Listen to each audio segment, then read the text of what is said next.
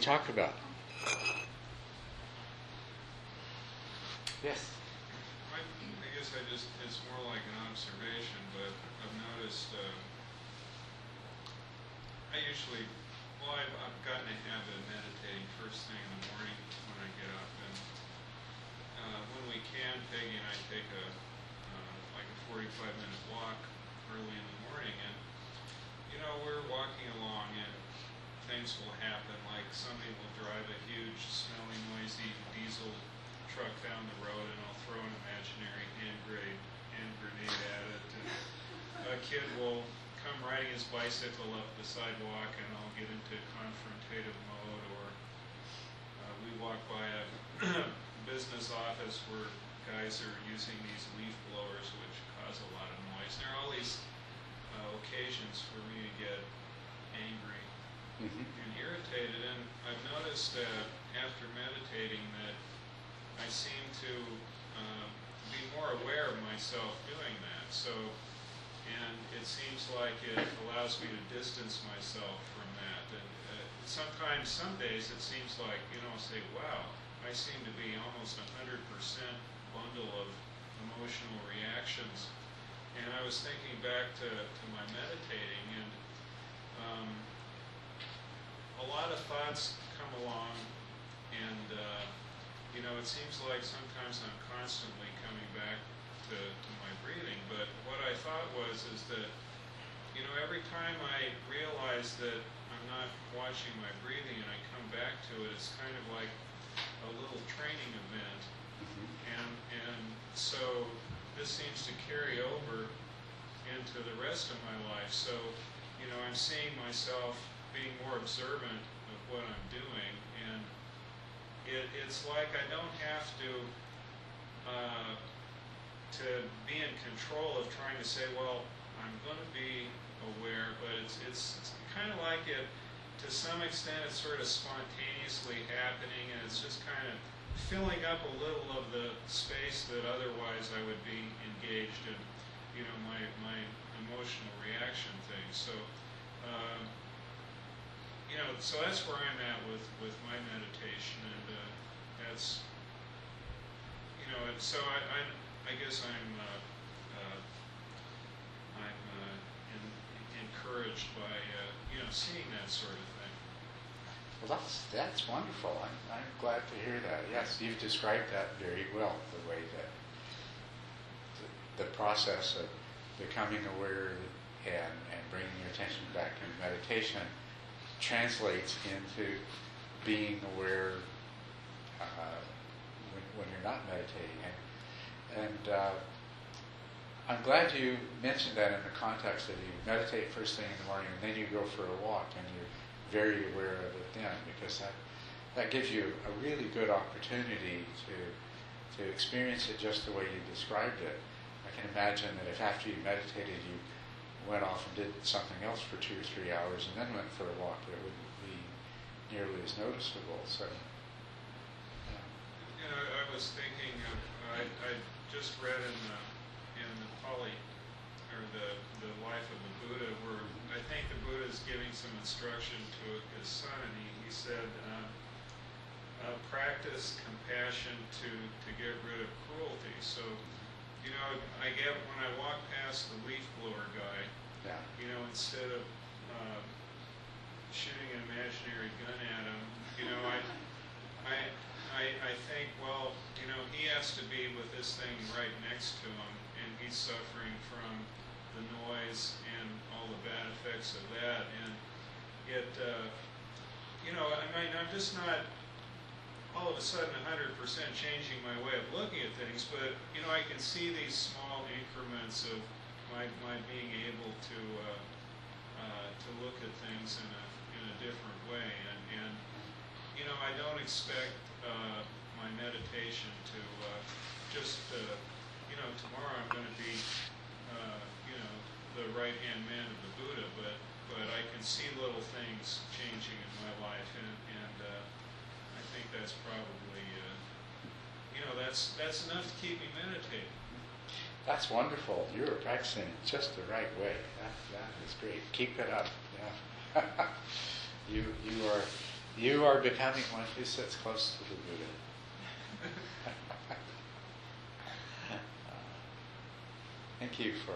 Thank you for sharing those observations.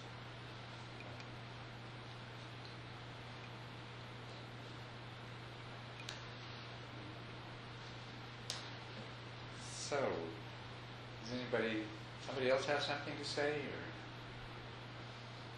Yes.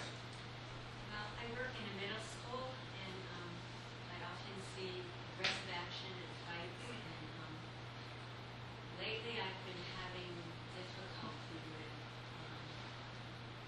right speech. You know, I mean, if I follow the example of leaders of the school, I could say things like "knock it off," but that doesn't feel like right speech to me. And yet, if I try to be understanding about what's going on, I feel like the minute I turn my back, fights will just continue. I'm not really sure what my speech should be like in those situations. Yeah. Well,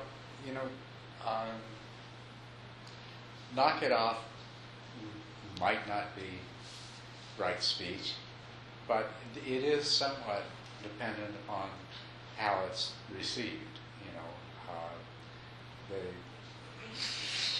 What you don't want to do is engage in harsh or abusive speech, and if someone feels abused or suffers something because of what you say, then that's definitely not right speech.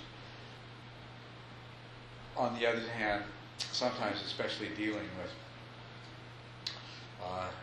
children or adolescents, it's necessary to get their attention.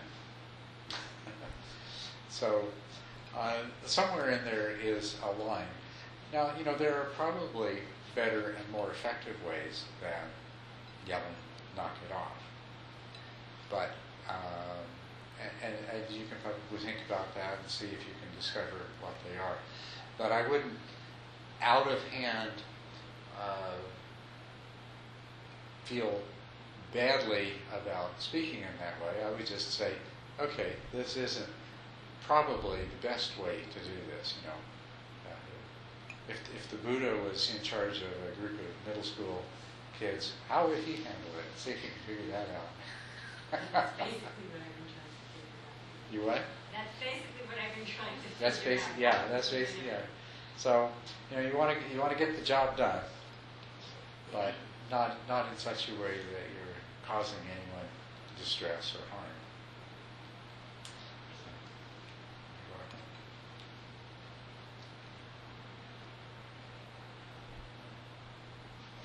Anyone have anything on their mind? Okay. Karma, not self, emptiness. It's awesome. Detach. No, I have no question. It's awesome. Part of me really wants to just be a meditator and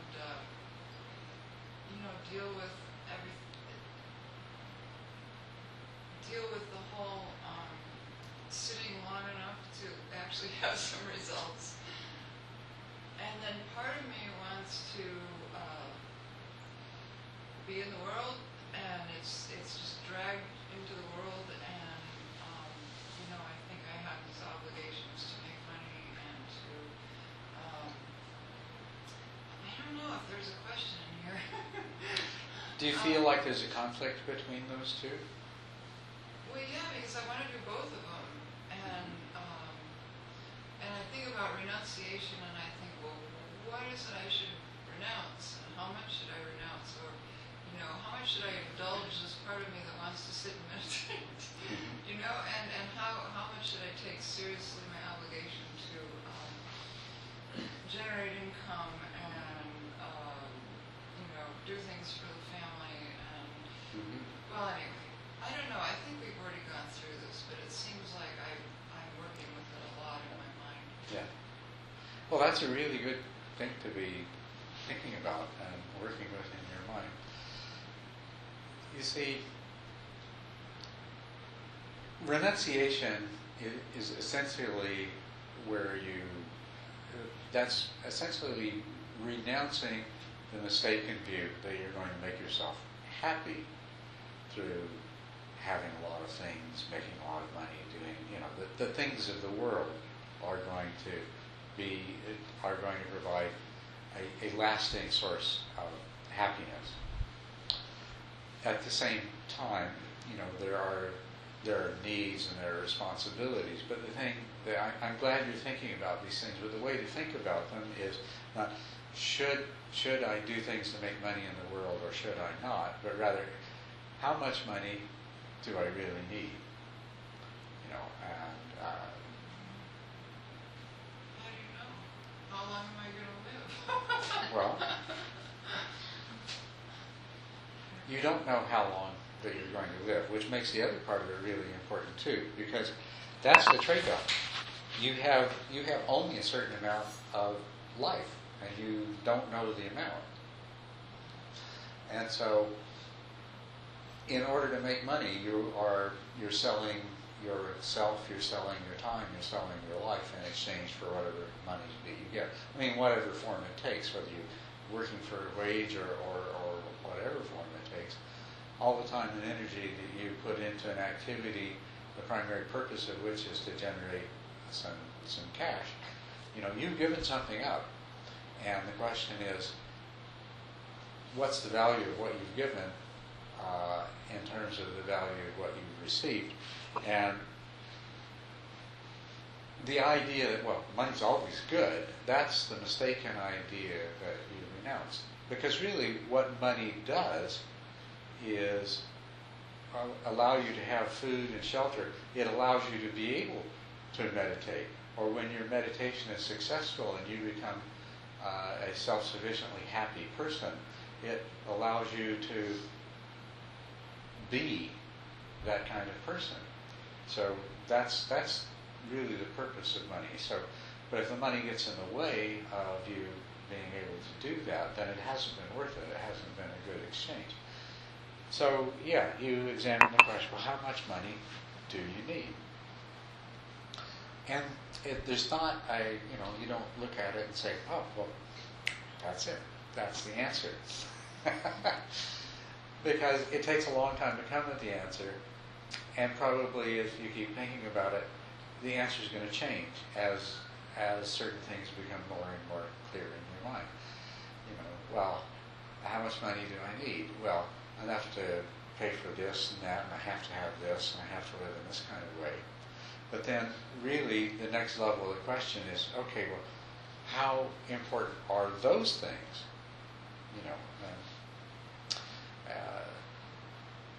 Most of us start with, the lifestyle we're leading right now. And at first glance, it seems like, well, I couldn't possibly get by with any less than that, or certainly not much less than that, right? And so that's the starting point. But you have to look at that, and you have to look at what those things actually give you, and what their real value is, and what they cost. And to the degree that you discover that they're not that important, or you don't need that much of them, then you start to become more free from those things. You have more of your time that you can claim as your own, and less that you have to spend in making money. Just to point out to you that, in the time of the Buddha and for his followers, they gave up everything and found that all that they needed was a bowl for people to put food on when they knocked on their door, and a set of robes to protect them from the weather and that they could sleep on and sleep under at night, which is probably not very many people are going to go that far these days. But it's a good reminder that all you really need is enough food to eat, enough to maintain good health, and enough comfort.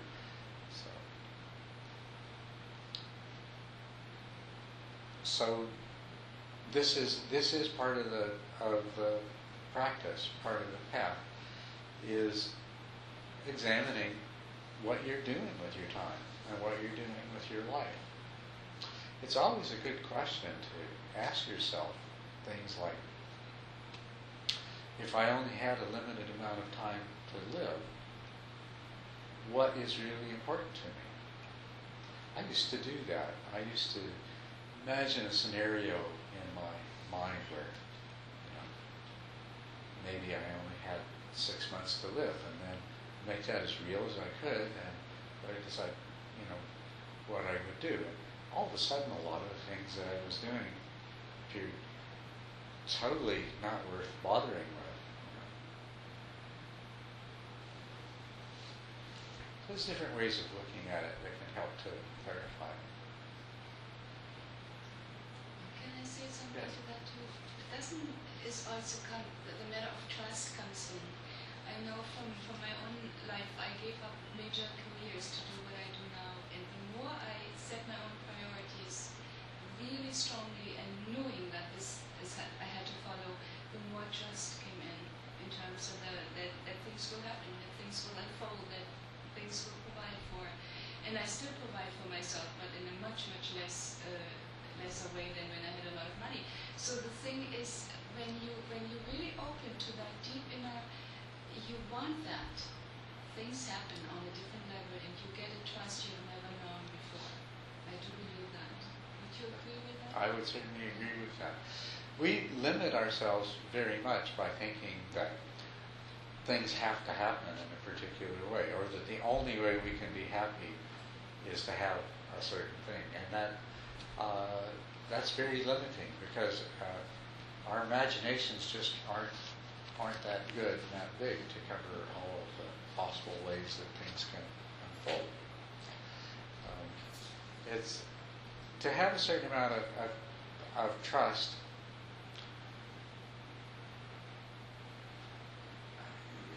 It makes perfect sense. You are a capable, competent person. You've lived this long and you've managed this well in the world. And that's not going to change. When you revise your ideas of what your needs are and what you are willing to do in order to meet those needs, that's not going to make you any less capable of meeting your needs than you have been in the past. And the things that you give up do open up new opportunities, new ways of thinking, new ways of being. So I think that was a very helpful comment, and to come from someone who has made that kind of change themselves. And there's many ways to make the change too. One of the things that a lot of us have in mind is that, you say you don't know how long you're going to live, but so our life is defined in terms of there's this point in time where I'm going to retire, and then I have to be well enough off when I retire that for however long I live, I'm going to have all the things that I think I need, and that's very confining. When you can, you're working towards an imaginary future which may never come, but even if it does come, it's going to take a completely different form than you think it is. You're going to be a different person by then than you are now. Most people in this society have far, far more than they really need. And it's more to their detriment than their benefit. We are owned and controlled by our possessions. If you have a house, you have a mortgage. If you have a car, even if you don't owe money on it, you have to maintain it. You have to keep it in good repair and things like that. And all of the other possessions you have. If you've got a television, well, what's the point of having a television if you don't have cable service or satellite or DVD player? So you have to have those as well, even if you don't use them very often. So you end up, gradually you find yourself in a prison of things that you are committed to maintaining constantly. So, you've got a TV and cable service and a DVD player, and then the DVD player is working. Well, you have no choice but to go out and buy a new one, right? I mean, it's funny when we think about it, but in the way that we live our lives, that's exactly when the DVD player quits working. It doesn't occur to us that maybe we don't need it, or even the TV or anything else. Instead, it's automatic, it's knee-jerk. Well, I don't know. That's going to be another, $200-300? I don't know if I can afford it, but, maybe I'll put it on a credit card. So, and stuff, I've got all kinds of stuff that just sits there because basically I don't want to waste the time it takes to get rid of it.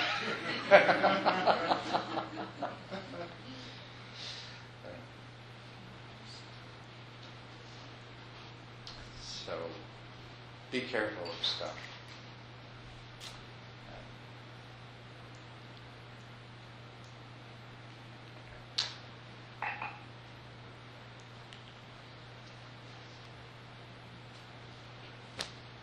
But I'm glad that, the important thing that I'm really glad to hear is that every time I hear from someone that they feel that some part of them feels like, they would like to have more time to practice. And, I think that's wonderful. That is that part of you wanting to reclaim your life for your own and, take charge of it in a much more deeply fulfilling way than running around fulfilling some kind of idea that has descended upon you of what you should be and how you should live your life. Have any of you ever seen a movie called Revolutionary Road? You've seen it? Right, nobody else has. Well, the reason that I thought of it is that basically what this movie is about is a young couple they meet right after the Second World War in the late 40s. And they get married, and they have dreams. He has dreams. He saw Paris when he was a soldier during the war. But he's got a job, and then she gets pregnant, and then they buy this house. This is in New York. He works in New York. They buy this house on Revolutionary Road in one of these suburbs where he takes the train every day to go to work. And their life gradually descends into this thing where,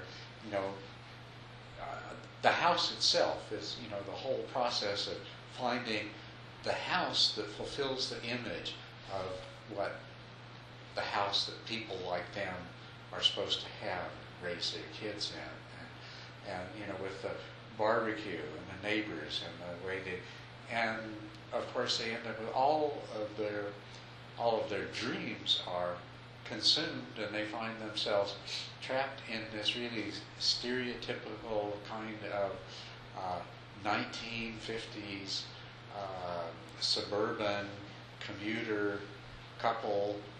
She's the housewife. Her dreams of being an actress in the theater gone up in smoke. Instead, it's taking the kids to soccer and school and cooking and cleaning and stuff like that. And they feel very, very trapped. And that's why it came to my mind, is that whole scenario. But because it paints the picture very clearly of what happens to so many of us. We have an expectation of who we're supposed to be, what we're supposed to be, how we're supposed to live our lives. And it begins to define us, and it begins to take over our lives, and our lives no longer belong to us. Because we have to have the job because we have to pay for this kind of a house in this kind of a neighborhood, and we have kids. Why do we have kids? Because we decided to have kids, or because everyone expected us to have kids. But anyway, now we've got kids. Well, the kids have to have piano lessons or go to Little League or whatever. All the different kinds of things that. Do we really decide those things? Do we really choose those things? Or we just somehow find ourselves overtaken by a lot of ideas that didn't really come from us in the first place, and we're prisoners of them. But we think we can't afford to change our job or to do something different because we have to have this kind of house, and we have kids, and the kids have to have these kinds of things. And because we've got this kind of job, we have to dress in a particular way. And because we live in the neighborhood we do, we're expected to do certain things and own certain things and socialize in certain ways. And you see what I mean? The whole thing. So the degree that anyone starts to find their way out of it, I think it's absolutely wonderful. I mean, this is the only life that you've got. I mean, let's forget this whole rebirth, birth, reincarnation thing. This is your life, and you don't know how much of it you have. And is it fulfilling you the way that it could? Are you fully satisfied with it? And if it's not, why not? What can you do about it? Because, your life is your one greatest creative act. Maybe you'll write some books that get famous, or, do something else. Invent a better mousetrap or whatever. But they aren't really your greatest creative work. Your life is your greatest creative work. Your life is really your greatest art. So you may paint pictures or carve things out of wood, but the real art is your life and the way you live it. Every moment of every day, how true you are to yourself, and how well you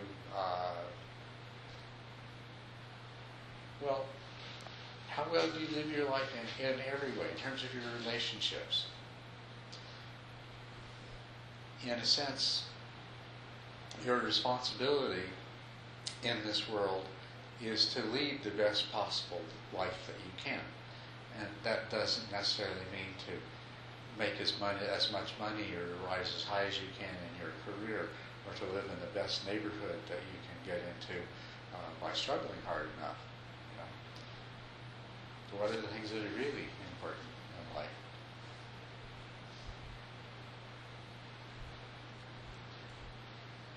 So, I talked a few weeks ago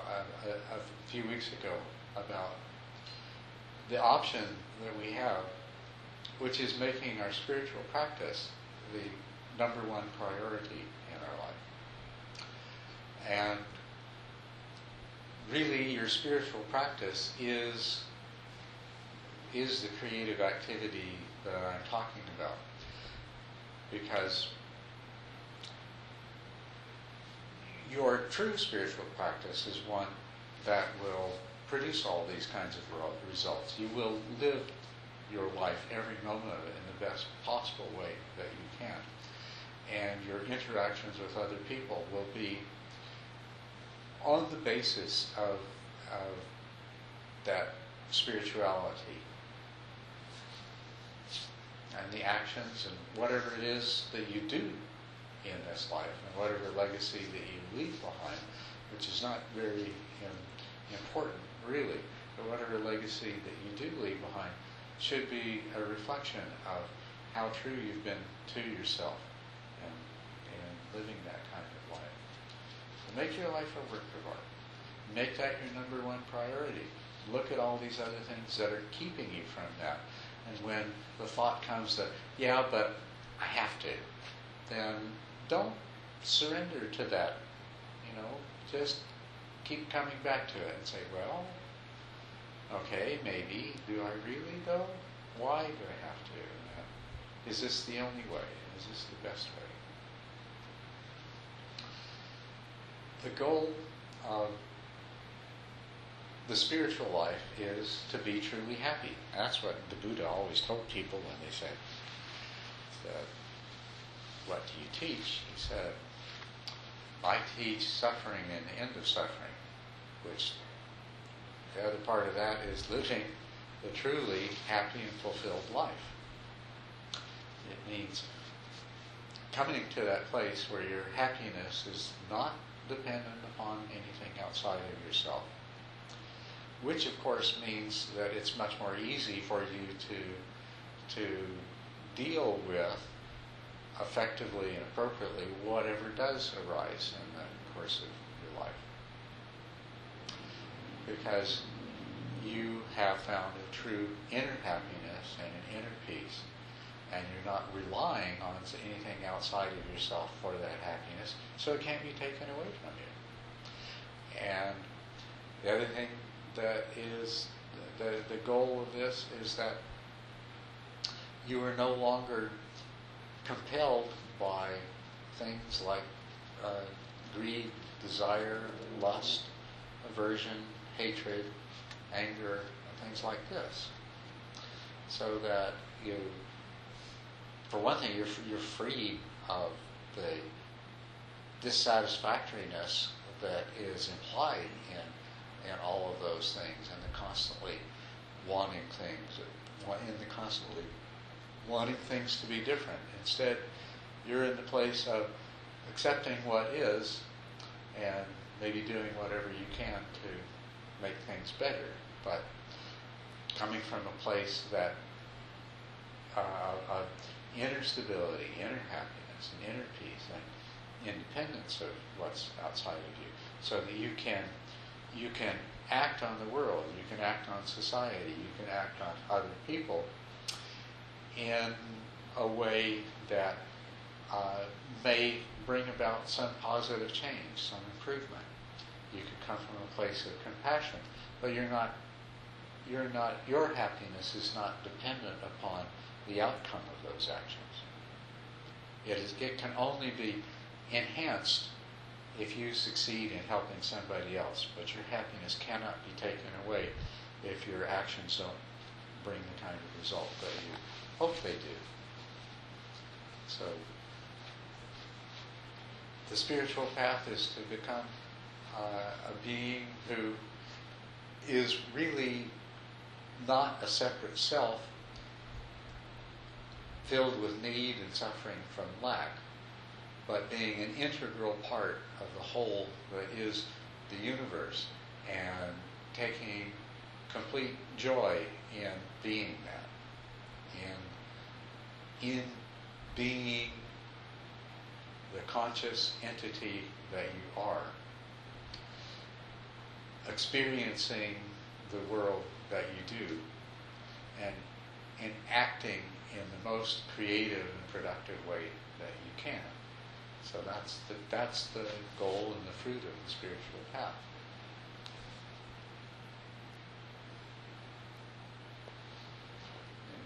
It beats anything else.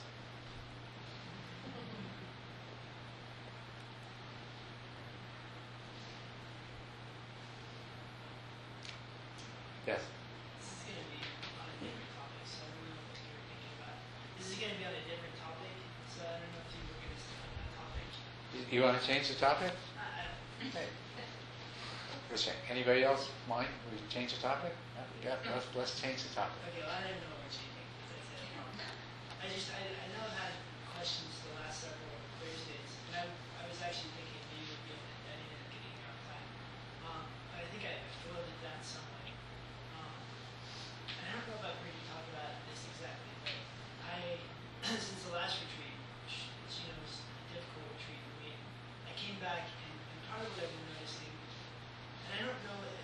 it's really hard for me to gauge kind of my life in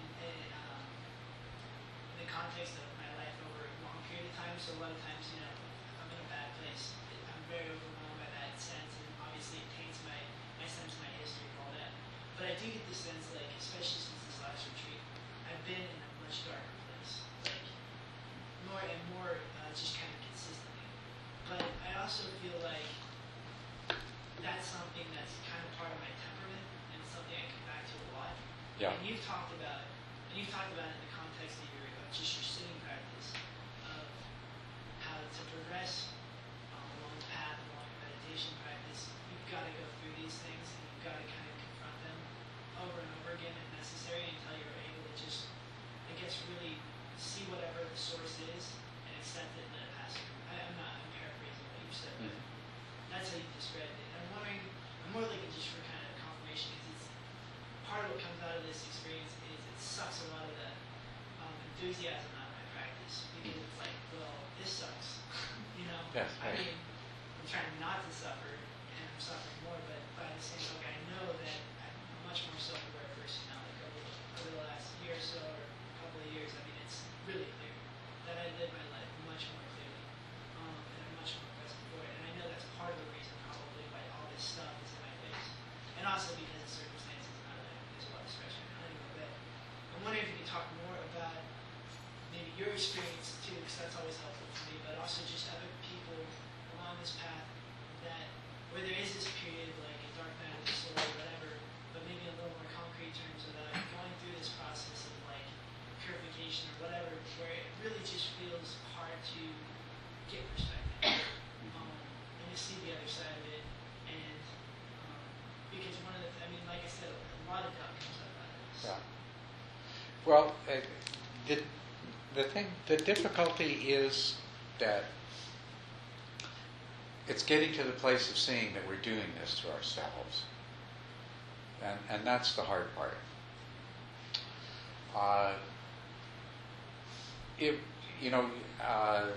It will keep coming up. There's no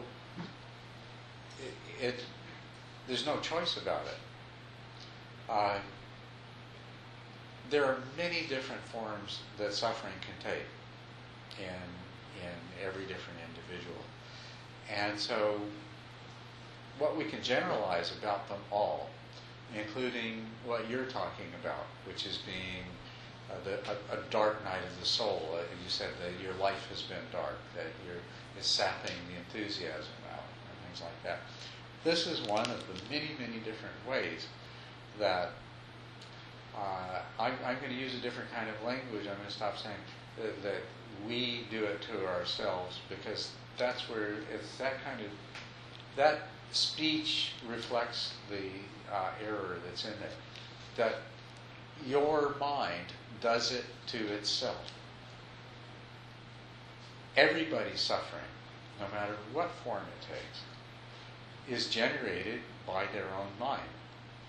And that, I think, is an absolutely incontestable fact. I don't think anybody can say anything different. They may initially try to say, well, no, I'm suffering because the world's like this. But the fact is that it may be because the world's like this that their mind has decided to flood itself with this experience of suffering. But nevertheless, the suffering comes from your mind, from absolutely nowhere else. And you don't decide to suffer, obviously. But that's the first step is just recognizing that you're doing it to yourself.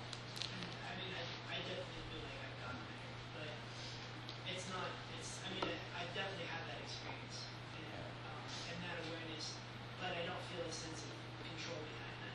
You know, it's not, because it doesn't feel like volition. Sometimes nothing feels like volition, it's happening.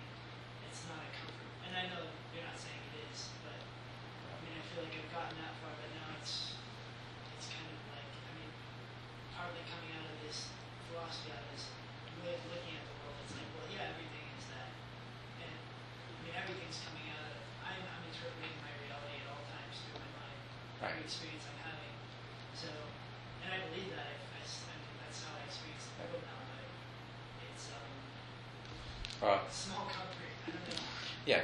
You see, if you think, I'm doing this to myself, then you think, well, why can't I stop? Or you get mad at yourself for doing it. But that's the difference between that and recognizing that your mind is generating this. And you don't know why. I mean, the part of your mind that can reflect and consciously analyze it doesn't know why some other part of your mind is creating all these negative feelings. It just is. But the first step, you've got to accept it. You've got to accept that you have no control over it at all. Which can bring up a lot of panic in itself. Well, I mean, at least sometimes when sitting with that idea can be really overwhelming. And obviously, that's just another sensation that's arising. But yeah, because right away what happens is you get into that self-centered thinking. That, oh, I'm going to keep on experiencing this. It might go on forever. That's the problem. Is that all of your thought processes, I'm not talking about, I'm not like pointing my finger at you. I'm saying this is the way it is. This is the way that we always do this to ourselves, is we keep slipping into in this I idea, and I am the sufferer, and I'm responsible, and I should be able to do something, but I can't, or, all of these ideas are failing to recognize the fact that this is just something that's arising. There is no I in it. That your mind is a collection of processes which are taking place for all kinds of reasons, and they are occurring in the way they do for all kinds of reasons. But there is no self in those processes. And that indeed the suffering that results is because that collection of processes without a self keeps positing a self in which it builds this story around, and it's a terrible story that, well, I feel terrible, and I felt terrible yesterday, and I know I'm probably going to feel terrible tomorrow, and maybe I'll always feel terrible, and well, why can't I don't want to feel terrible. What can I do about this? Well, I need to change this. I can't stand it any longer. I don't know if I can take another day of this, It just accelerates. You recognize the thoughts, right? But all of those thoughts, to the degree that they take place, can only have one effect. They'll make it more and more intense, and they will perpetuate it. And if you're lucky, at some point something will happen and it will create a shift, and now your mind will generate a different kind of state, and the darkness will go away and the light will come, and the pain will leave, and the suffering will be relieved.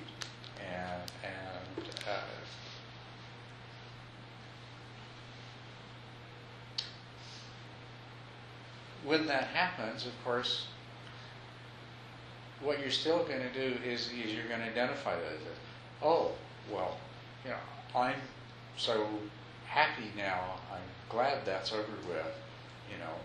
I'm so relieved. I hope that never happens again. What if that happens? What if it comes back? What if this is just a temporary reprieve from the suffering of life? And if you get into that deep enough, well, it'll come right back again. So, no matter what's happening to you,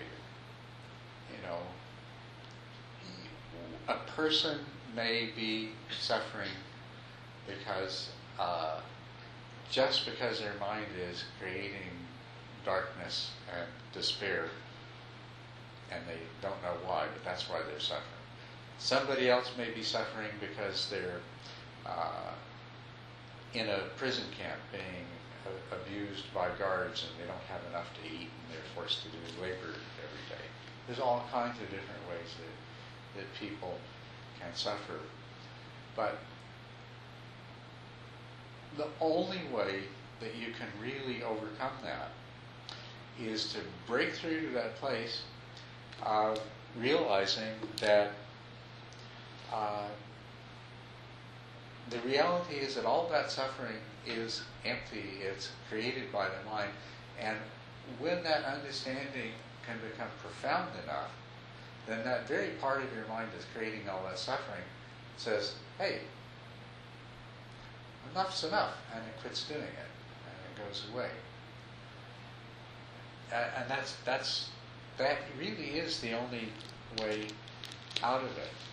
Are you familiar, I think, with Eckhart Tolle? Yeah, I would think of that a lot. His story is he experienced this terrible depression that just went on and on and on and totally paralyzed him, and he couldn't do anything until finally one day there was this realization that happened, and it's basically a realization of the same things that we're talking about here.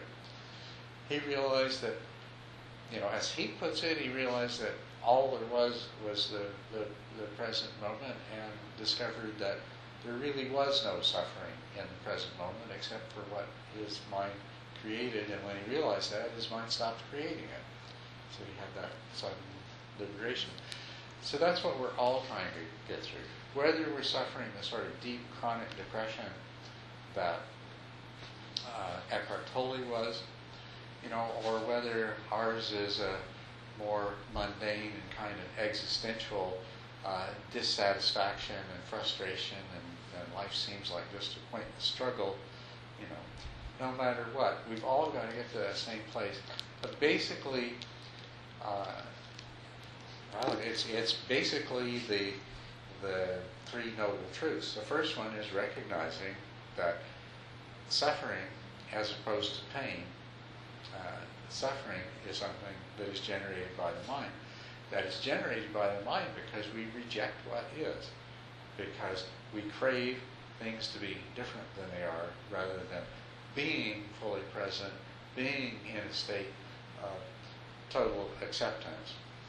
And that when we can be fully present in a state of total acceptance, then we eliminate suffering. We may be left with pain. If you're suffering the kind of depression that Eckhart Tolle did, then the release from suffering comes with no residue of physical pain. If you happen to be in a prison somewhere in a third world country, that same release may come, but you may still be subject to abuse and malnutrition and having to do hard labor in weather without adequate clothing. But you've discovered that although you still have those painful, physically unpleasant conditions, there's no need to suffer any longer. That it's possible to live in a state of happiness. So that liberation is that extreme. So whatever suffering you're experiencing, accept the message, the teaching that it's giving to you, and try to penetrate that enough to really understand the truth of suffering and the truth of the cause of suffering. Because it's a lesson. Every day that it lasts, it's a lesson. And most likely, whether you discover these truths or not, you're going to experience a reprieve from the suffering that you have. But that reprieve, no matter what the causes of the suffering that you are experiencing now, that reprieve will be temporary. And if it's not the same suffering, it will be some other suffering that comes along to replace it. So focus on what you can learn, what insight you can gain from the suffering that you have while you have it. It really is potentially a gift if it allows you to gain that insight and to have that realization that will permanently free you from all causes of suffering. So as much as I'd love to be able to just reach out to you and remove the darkness from your life, I can't do that. I know that. I know that you know that. But since I can't do that, the good news is that you can. And it doesn't necessarily mean that, it's going to happen right away. But you can do that. And to the degree that you realize that, I think it might make the darkness and the suffering that you experience now easier to bear. If you can just keep in mind that to the degree that you identify with it, the worse it is. And to the degree that you can objectify it as, this is something that my mind is creating. Or this is something that my haywire brain is coming into existence. This darkness that I'm experiencing, this despair that seems to penetrate even when I look at a beautiful flower or a blue sky, or I hear the sound of a bird singing, and this despair that even penetrates into those precious experiences is not me. It's not self. It's just a creation of a misguided process of my mind. And it's good to see that, because it reminds me how I must get to the place where I'm no longer subject to those kinds of things. The truth of suffering is that although unpleasant experiences are absolutely unavoidable if you are in a physical body in a physical world, that everything that we call suffering is totally avoidable, that it can eventually be completely transcended, and that the only reason that the unpleasant physical experiences are difficult for us to deal with is because the mind generates suffering in response to them. And so that is the key understanding of the truth of suffering. And it's a truth that you need to keep on understanding better and better and clearer until the day comes that you're no longer subject to it. So, hard to remember when you feel great.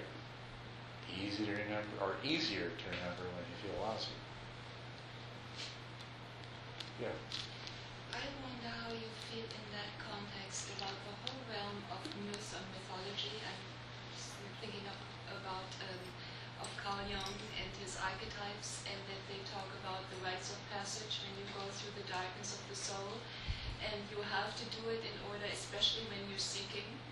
And I know from my own life, my own history, when I was in very deep, dark places, and I learned about this, it extracted from my own suffering, and I really felt that was part of the right passage to go through. So Yes. how does it... Well, it's the same thing. But what I've been talking to you about the last few minutes is what you might call the ultimate rite of passage. The ultimate dark night of the soul is the one that leads to the permanent awakening, to the dawning of the light that will never dim. But we go through the same process in lesser degrees, and we have various rites of passage.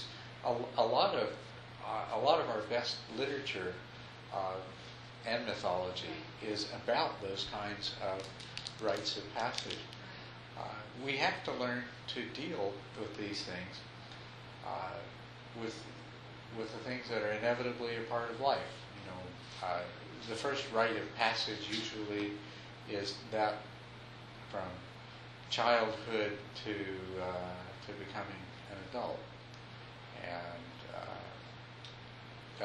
that's filled with all of its own potential for fear and darkness. And as a matter of fact,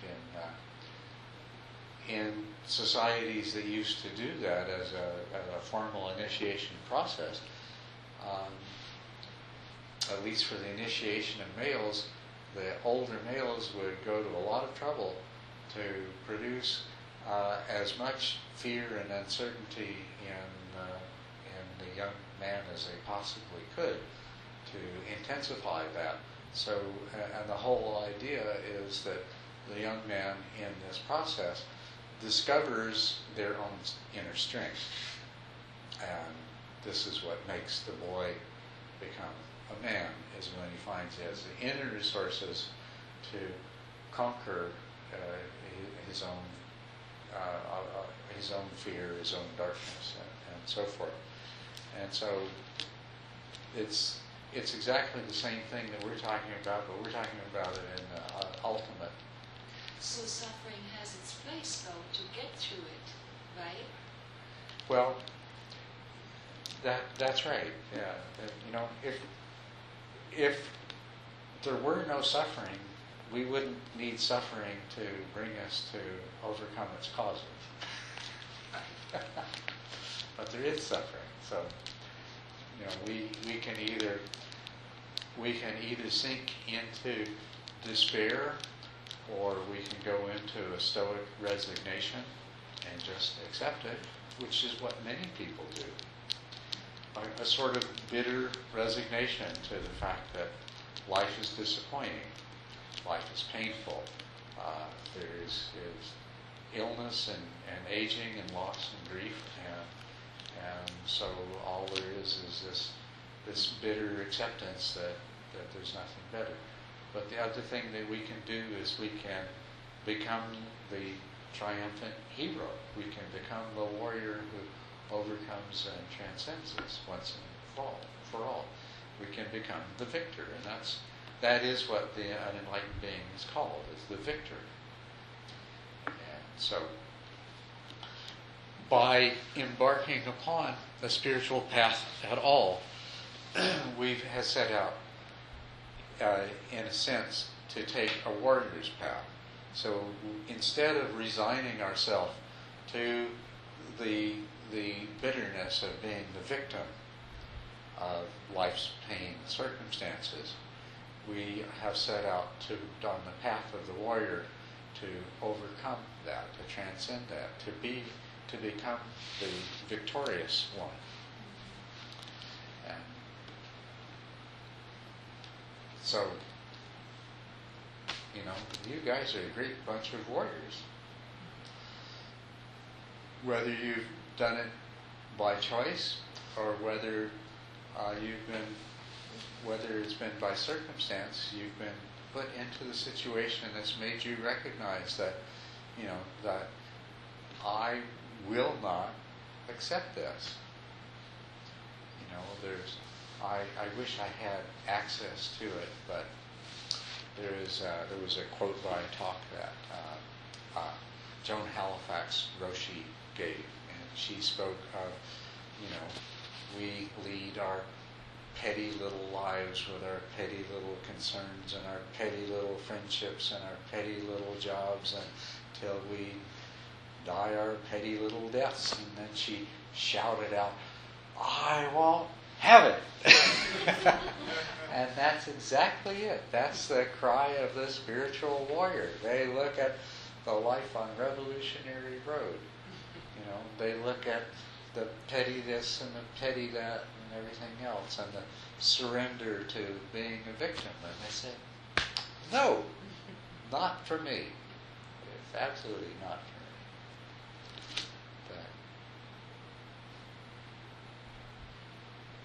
me. The path of the warrior is one where instead of avoiding the pain, you confront the pain.